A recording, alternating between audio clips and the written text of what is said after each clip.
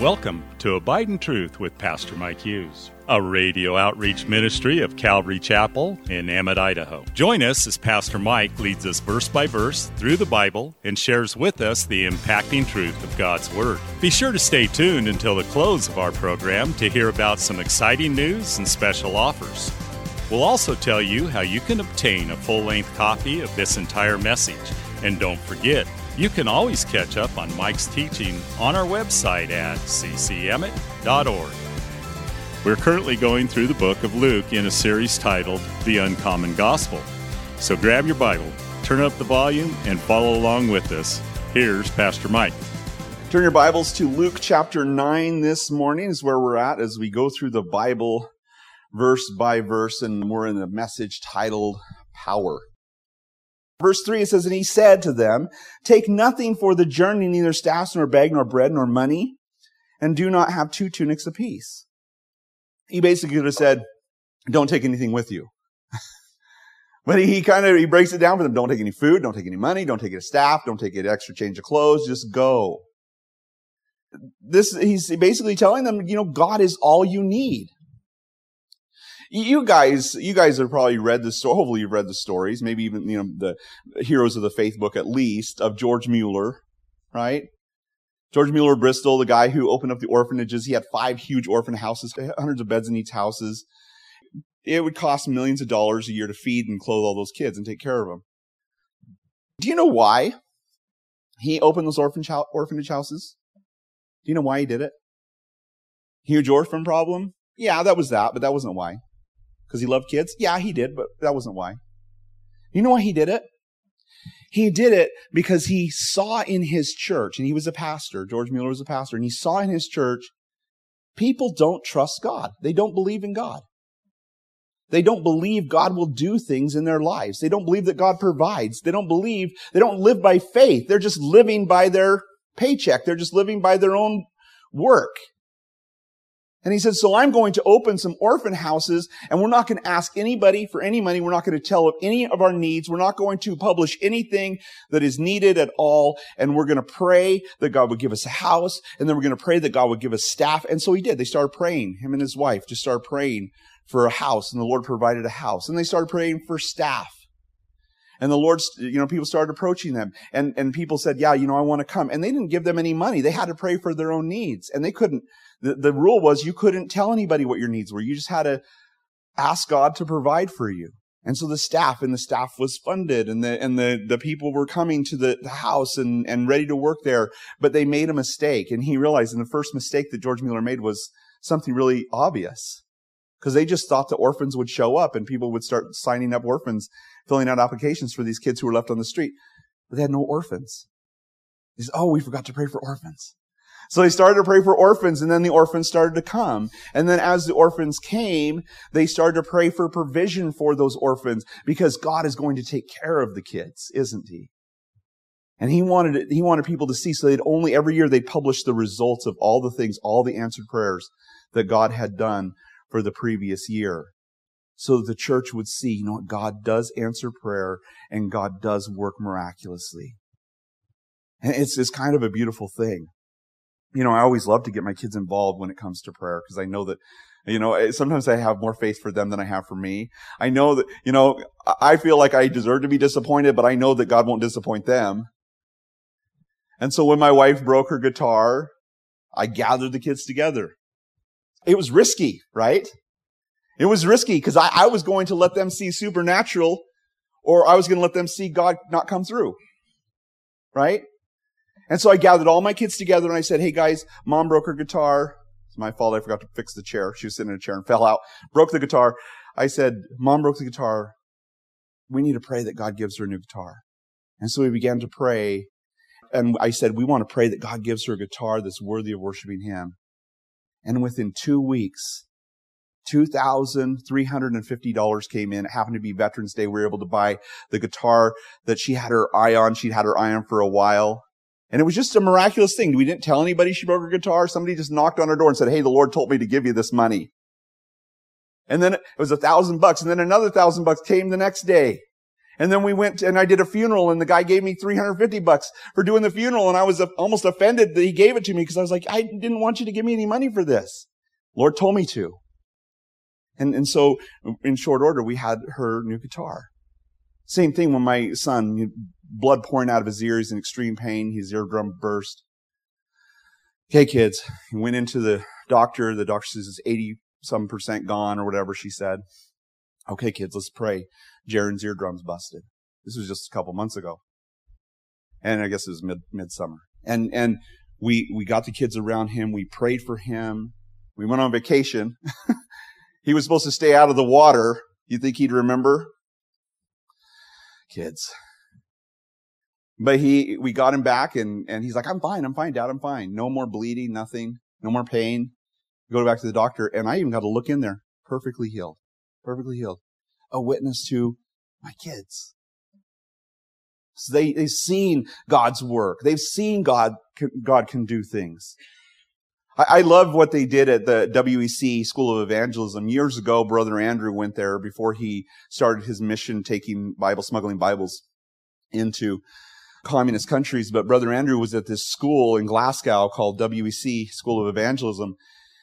And at the school, they actually did the same thing. Don't take anything with you. They would actually give them £1 British pound, and they would tell them, we want you to go to these cities. We want you to hold evangelistic meetings, rent halls if you need to rent halls, buy materials if you need to buy materials, buy refreshments if you need to buy refreshments, and hold evangelistic meetings for this amount of time. And then when you come back, you have to pay back the pound. And one of the students said, well, we're going to be taking a lot of offerings, aren't we? And he's like, no, you're not allowed to take any offerings. You're not allowed to tell anybody of any needs. All you can do is pray and ask God to show you what to do and to provide for what you need. And so they did. They went out, they prayed on their faces because, man, God's got to provide. And at one of the meetings, they had a meeting in a public square, and one of the guys told everybody, hey, come back tonight and we'll have tea. Well, they had tea, but they looked at him like, what are you doing? We don't have any cake. And in that culture, you have to have cake if you have tea. And everybody would be offended if they came for tea and there was no cake. I'm like, we got to pray. So he started to pray that God would give them cake. And it was a Saturday. It wasn't even a day when the post office was coming, but they're just like, Lord, somehow. And then all of a sudden the postman comes to the door. And they're like, it's not a postal day. And he's like, I know, but this was sitting down at the post office and I didn't want it to go bad. It looks like a cake or something. And they gave it to him and they had cake for their meeting, and God just provided all the way through. And then they had money to give back, the £1 left to give back when they returned, because God provided. I was given the same training, I guess, when I got sent out. Calvary Chapel's not, I would say it's one of the bigger church planting movements, since the late 60s. But it's not usually like most church planting movements. In the sense that, they just send a guy out to a place, he finds a job and he starts a Bible study. And that's what I was told when I went to my pastor and I said, hey, I think we're supposed to go to Emmett. He said, oh, okay, well, all right, we'll just go out there and start a Bible study. And if God blesses it, it'll grow into a church. And if not, we'll see you back here. That was it. We weren't given any support. We had some friends from Calvary Boise that came with us to help us, but we didn't have any support. And so I remember after we got about 40 people, I went back to my pastor. I told him, he says, okay, well, have everybody come and we'll talk to them about the responsibilities of being a church.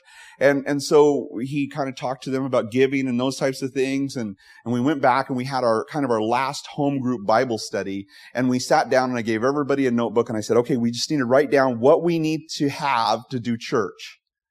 And this is how green I was. I didn't even know what to do. I remember going to Dan Davis and I said, Dan, how do you start a church? I mean, I've never done it before. Just 27 years old. I was just a kid.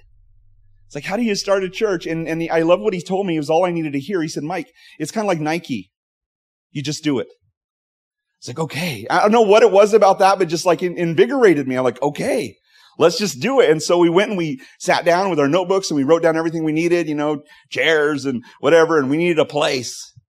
And so we started praying, and I put a couple people on the job of finding a place, and a couple of people looked around, and finally they found the Heritage Place Clubhouse, which is right there behind Albertsons. It's now a house, but it used to be a clubhouse for that neighborhood right there. And we got a hold of the guy, Preston, who was the owner, and I talked to him, and I said, hey, I'd like to do that. He's like, yeah, why don't you meet me over there? So I met him over there, and we're walking down the street, and he showed me the building, and I was like, yeah, I think this will work. And he says, I rent this out for $100 a use for an hour or whatever. And he says, that's usually what the cost is.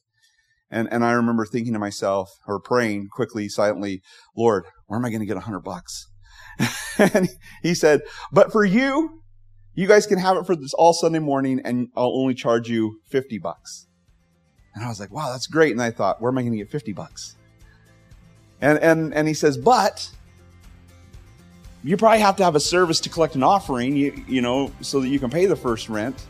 And I was like, yeah. And he's like, okay, well, we'll just charge you in the rears. Thanks again for listening to Abide in Truth with Pastor Mike Hughes.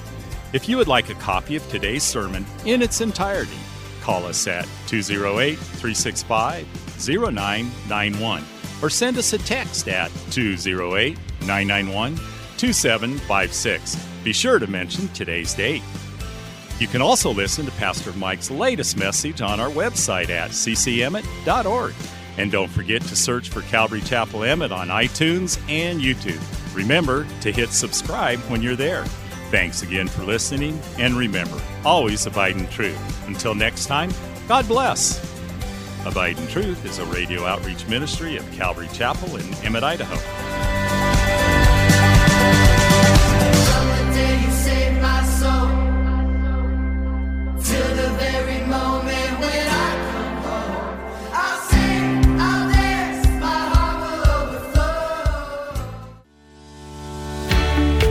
Calvary Chapel of Emmett would like to invite you to watch our services live on Facebook. You can watch us every Sunday morning at 8:30 or 10:30. Just go to our page, Calvary Chapel of Emmett, and scroll down for the live service. It is an interactive experience. While on our page, feel free to watch previous Sundays as well. So join Calvary Chapel Emmett Sunday morning at 8:30 or 10:30 on Facebook. We look forward to seeing you.